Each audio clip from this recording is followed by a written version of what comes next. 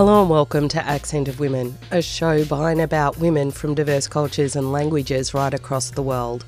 I'm Giselle Hanna. Israel's genocidal bombardment of Gaza continues, and I know that many of us are looking on with broken hearts and helpless actions. There's so much support and solidarity for Palestine. Check your socials for events and solidarity activities in your local area. On today's program, Accent of Women plays a speech from 2013, 10 years ago. This talk is called Justice for Palestine and the Stop G4S campaign. I broadcast this speech at this point in time to remind us all that this current bombardment did not start on the 7th of October and did not start with Hamas's defensive attack on Israel. This speech was given in memoriam of Nelson Mandela's death only a few weeks earlier, and Angela Davis here draws the links between South African and Israeli apartheid. So now we're confronted with the task of assisting our sisters and brothers in Palestine as they battle against Israeli apartheid. Their struggles have many similarities with those against South African apartheid, one of the most salient being the ideological condemnation of their freedom efforts under the rubric of terrorism.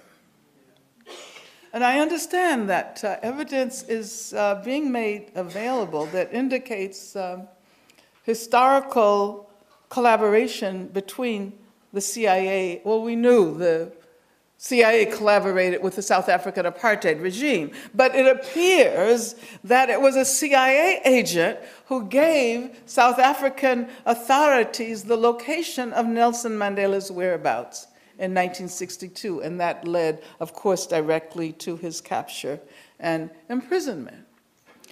And it wasn't until the year 2008, that's like 5 years ago, right? Mm-hmm.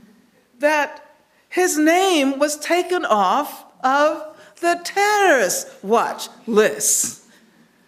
When George W. Bush, maybe you remember him, when George W. Bush signed a bill that finally removed him and other members of the ANC from the list. In other words, when Mandela visited the U.S., on several occasions after his release in 1990, he was still on the terrorist list, and there had to be the requirement that he be banned from the U.S. had to be expressly waived. The point that I'm making is that for a very long time, he and his comrades shared the same status as numerous Palestinians today. And that as the U.S. explicitly collaborated with the South African apartheid government, it supported and continues to support the Israeli occupation of Palestine, currently in the form of over $8.5 million a day in military aid. The occupation would not be possible without the collaboration of the U.S. government. And that is one of the messages we need to send to Barack Obama.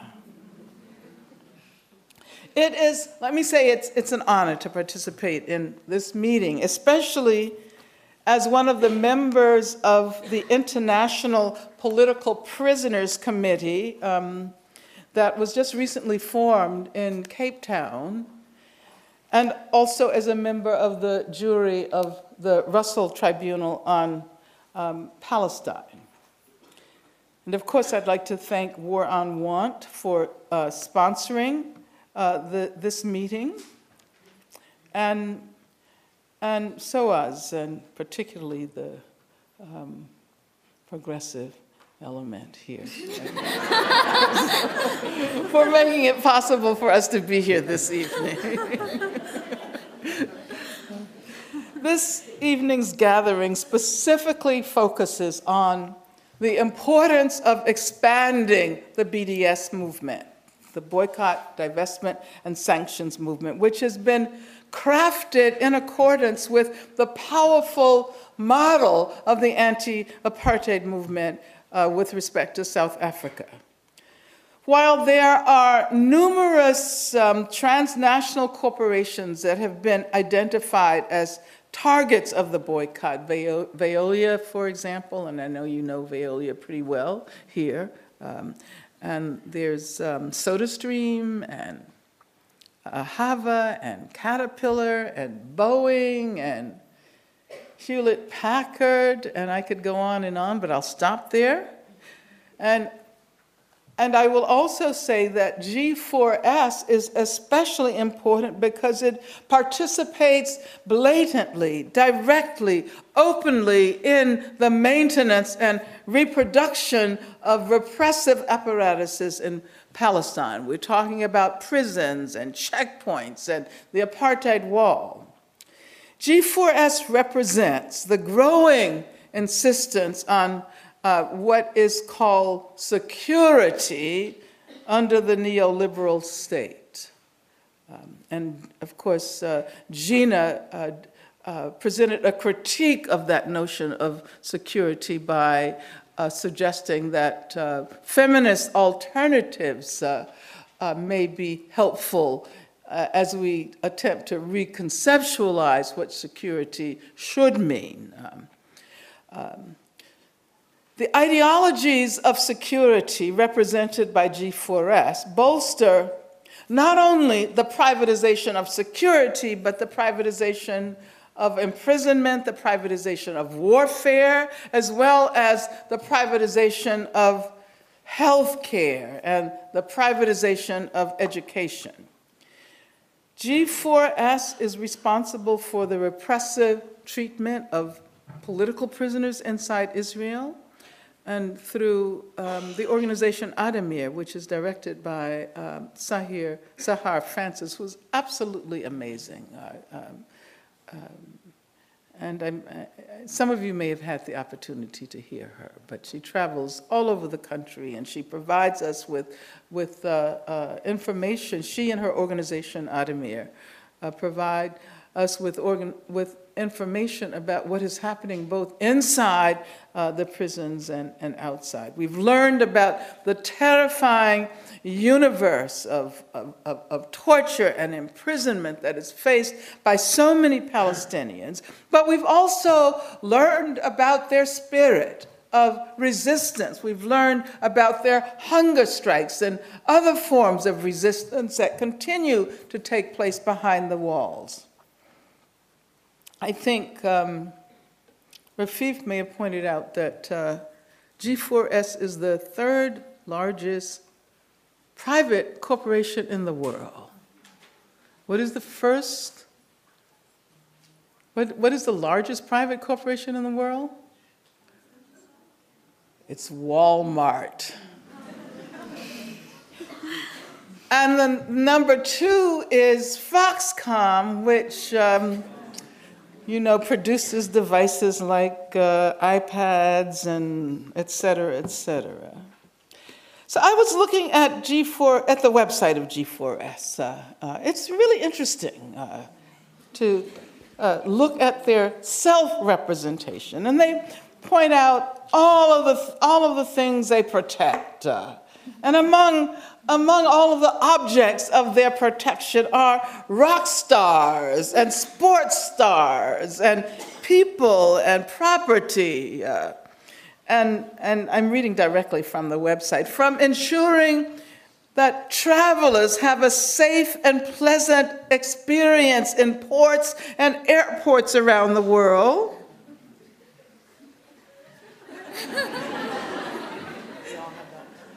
to secure detention and escorting of people who are not lawfully entitled to remain in a country.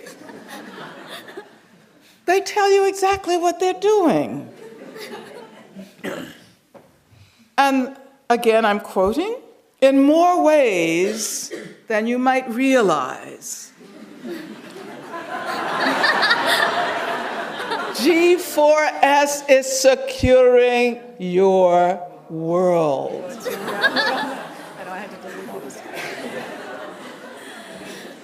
And we might add, in more ways that we might realize, G4S has insinuated itself into our lives under the guise of security and the security state, from the ways that Palestinians experience political incarceration and torture to racist technologies of separation and apartheid, from the wall in Israel to prison-like schools in the US and the wall along the US-Mexico border.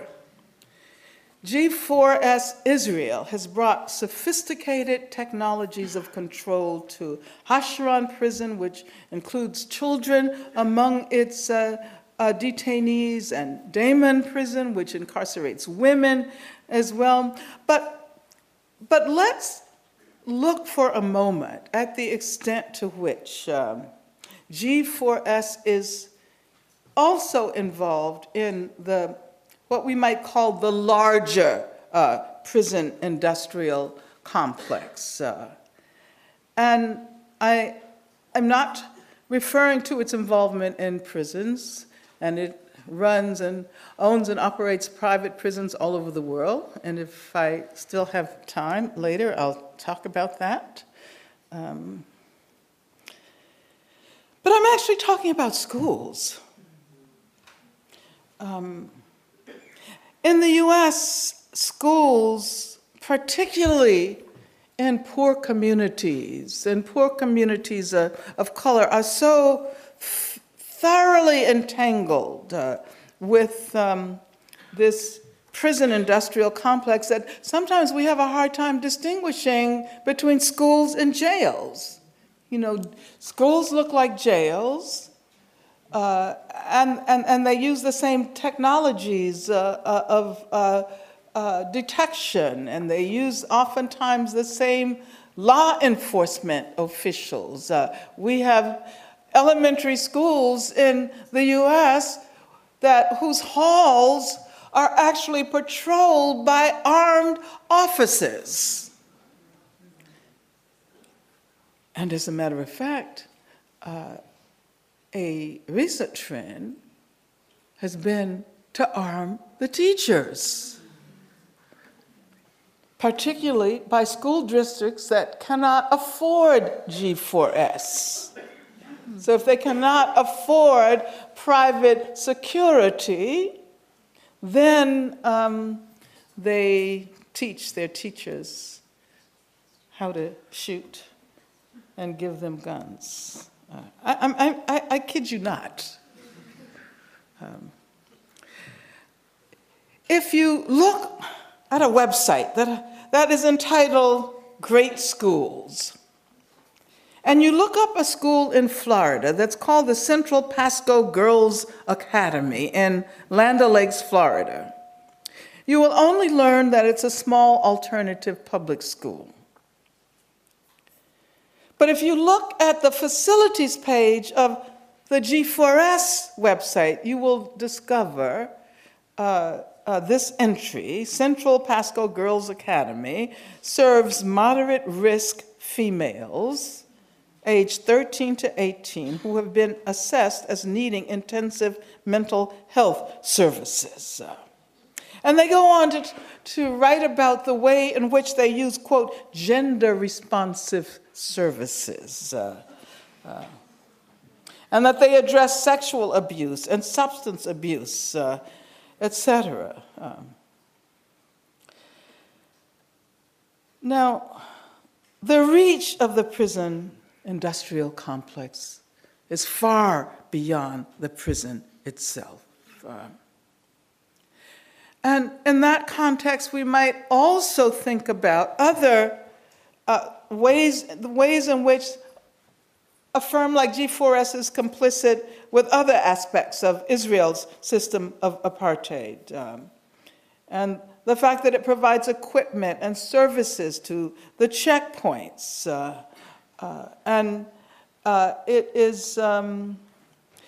It is connected, it provides services that refer to part of the route of the illegal wall, and so forth and so on. And it's interesting that we see G4S along the wall in Israel,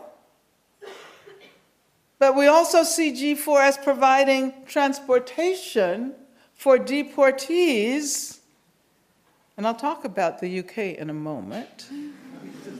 But I'm referring now to the transportation services that are used to usher undocumented immigrants from the US to Mexico, thus colluding with the repressive immigration legislation and the practices inside the US. But of course, it was here in the UK where one of the most egregious acts of repression took place in the course of the transportation of an undocumented person. The last time I was in London, which actually wasn't that long ago, it was in October, and I was speaking at Birkbeck. And I had the opportunity to meet with Deborah Coles, who is a director at Inquest. And she told me about the case of Jimmy Mubenga, the inquest that happened last summer.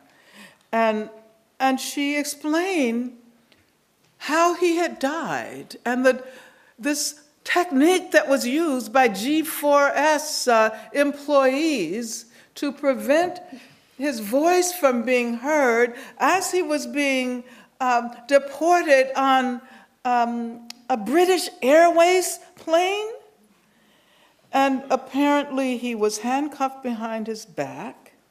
He had a seatbelt on. And he was pushed by G4S people against the seat in front of him in what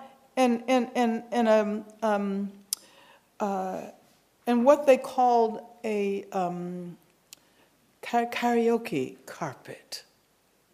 That is to say, he would have to sing into the carpet of the seat in front of him. I mean, it's incredible, isn't it, that they have this term for this form. Apparently, it was not supposed to be legal, but they were using it anyway. And he was restrained in that way for something like 40 minutes. And no one intervened. And of course, by the time there was an attempt to give him first aid, he was dead. And I think this egregious treatment of undocumented immigrants from the US to the UK compels us to make connections with Palestinians who are transformed into immigrants, indeed into undocumented immigrants on their own land. And companies like G4S provide the technical means of carrying out this process. And then, of course, G4S is involved in the operation of prisons all over the world, including South Africa. And the Congress of South African Trade Unions, COSATU, recently spoke out against G4S, which runs a correctional center, the Mangwang Correctional Center in the Free State. Apparently, the occasion was the firing of something like 300 members of the police union because they went on strike. And let me read a brief passage from the COSATU statement. G4S's modus operandi is indicative of two of the most worrying aspects of neoliberal capitalism and Israeli apartheid: the ideology of security and the increasing privatization of what have been traditionally state-run sectors. Security in this context does not imply security for everyone, But rather, when one looks at the major clients of G4S security, banks, governments, corporations, etc., it becomes evident that when G4S says that it is securing your world, as the company's slogan goes, it is referring to a world of exploitation, repression, occupation, and racism. When I traveled to Palestine 2 years ago, and Gina pointed out that it was with a delegation of indigenous and women of color scholar activists. It was actually the first trip, the first visit to Palestine for all of us. And most of us had been involved for many years in Palestine solidarity work. But we were all totally shocked by the blatant nature of the repression associated with settler colonialism. The Israeli military made no attempt to conceal or even mitigate the character of the violence they were charged with inflicting on Palestinian people. Gun-carrying military men and women were everywhere, and some of them looked like they were only 13 years old. I know as you get older, people look younger. But these were really young people walking around with huge guns. I experienced it as a kind of nightmare. And how can this be possible? The wall, the concrete, and the razor wire everywhere conveyed the impression that we were in prison. We were already in prison.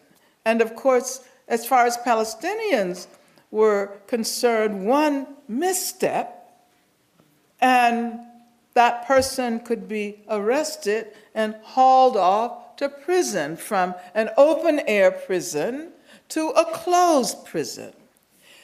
G4S, it seems to me, represents these carceral trajectories that are so obvious in Palestine, but that increasingly characterize the profit-driven moves of transnational corporations associated with the rise of mass incarceration in the US and in the world.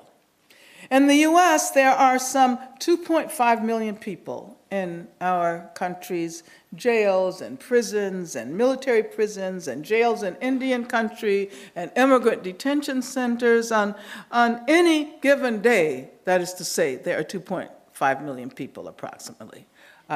It's a daily census, so it doesn't reflect the numbers of people who go through the system every week or every month or every year. The majority of those people are people of color. The fastest growing sector consists of women of color. Many prisoners are queer and trans. As a matter of fact, trans people of color are the group most likely to be arrested and imprisoned. Racism provides the fuel for the maintenance, reproduction, and expansion of the prison industrial complex. And so if we say, as we do, abolish the prison industrial complex, we should also say abolish apartheid and end the occupation of Palestine. When we have in the States described the segregation in Palestine, in occupied Palestine, that so clearly mirrors the historical apartheid of racism in the southern United States of America, especially when we talk about this to Black people, the response is often, why hasn't anyone told us about this before? Why hasn't anyone told us about the signs in occupied Palestine and about the segregated express auto highways. Why hasn't anyone told us this before? And so, just as we say, never again, with respect to the fascism that produced the Holocaust, we should also say never again with respect to apartheid in South Africa, in the southern US. But that means, first and foremost, that we will have to expand and deepen our solidarities with the people of Palestine, people of all genders and sexualities, people inside and outside prison walls, inside and outside the apartheid wall. Boycott G4S, support BDS, and finally, Palestine will be free. Thank you. That was Angela Davis on Palestine, G4S and the prison industrial complex, a speech delivered in December 2013. The war in Palestine did not start on the 7th of October. Look out for rally details and solidarity activities in your local cities. Now is the time to show our governments that the people stand with Palestine and that they need to as well. And that's all we've got time for today. Accent of Women is produced in the Melbourne studios of Community Radio 3CR with the financial assistance of the Community Broadcasting Foundation. The show is distributed nationally via the Community Radio Network with special thanks to the Community Broadcasting Association of Australia. Music for Accent of Women was written and produced by George Kunjeri. If you want to hear this show again or any of our previous programs, you can download the podcast from 3CR's website. That's 3cr.org.au. Go to the Accent of Women page and follow the links to this week's show. If you want to get in touch with the producers of the show, you can write to us at accentofwomen@gmail.com. You can also follow us on Twitter or like our page on Facebook. Thanks for tuning in. I'm Giselle Hanna and I look forward to your company again next week.